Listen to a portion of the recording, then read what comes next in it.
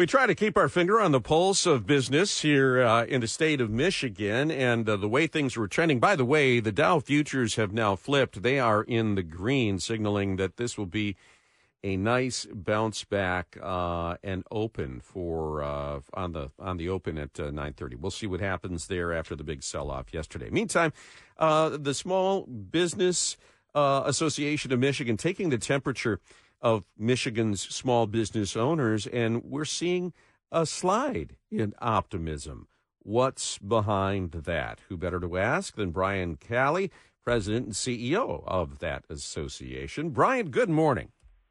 Good morning. Thanks for having me back on the show. So give us a sense, what is are we seeing, is it an increase in pessimism or maybe just a reality check that things aren't moving forward as fast as these business owners would like?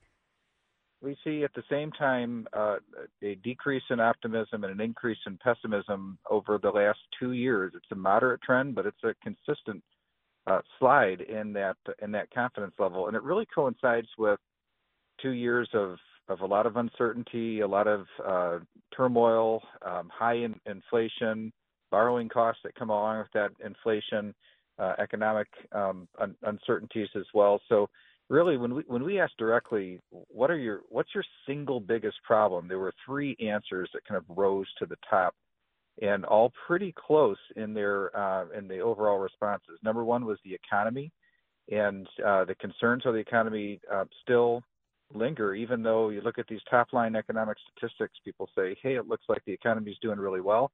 Just keep in mind, though, like, consider the retail business.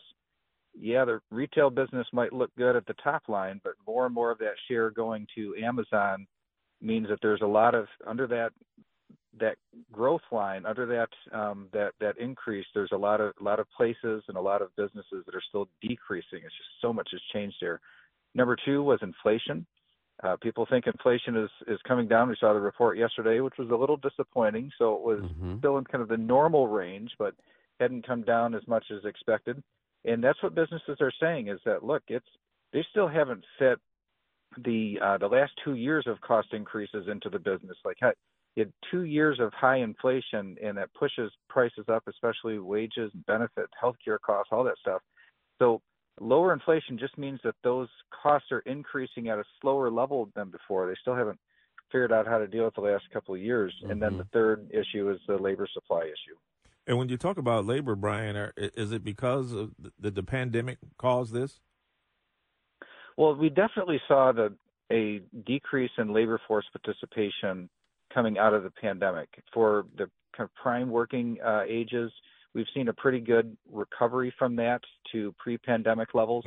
But it's even at pre-pandemic levels, it was pretty tough. You know, that was an issue, a weakness that we had in our state even before that dip that we experienced. But the problem is that the forecast doesn't look all that good. We have net outbound migration in Michigan. There are more people that die than are born every year in Michigan. So just over the horizon, this is one of those issues, availability of workforce. There's nothing that makes it look like it's going to get any better anytime soon. Part of your survey here, Brian, says 44% of owners say they're preparing for a possible recession and cutting expenses. Is that sort of, what do you think about that? Is that too negative?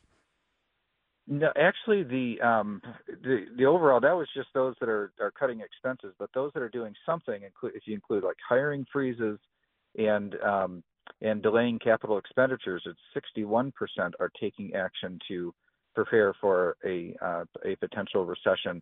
And this is something I think that we pay a lot of close attention to. So optimism is one thing, but when you ask the question, are you concerned enough to where you're taking action to prepare and deal for it? And to have almost 2/3 of business saying, yeah, whether it's hiring freezes or cutting expenses or delaying capital expenditures, yeah, I'm not feeling comfortable enough. I'm taking some action to get ready for that possibility. I think that's something for people to really pay attention to. It's not unusual for small business owners to feel difficulties in the economy before the overall economy feels it.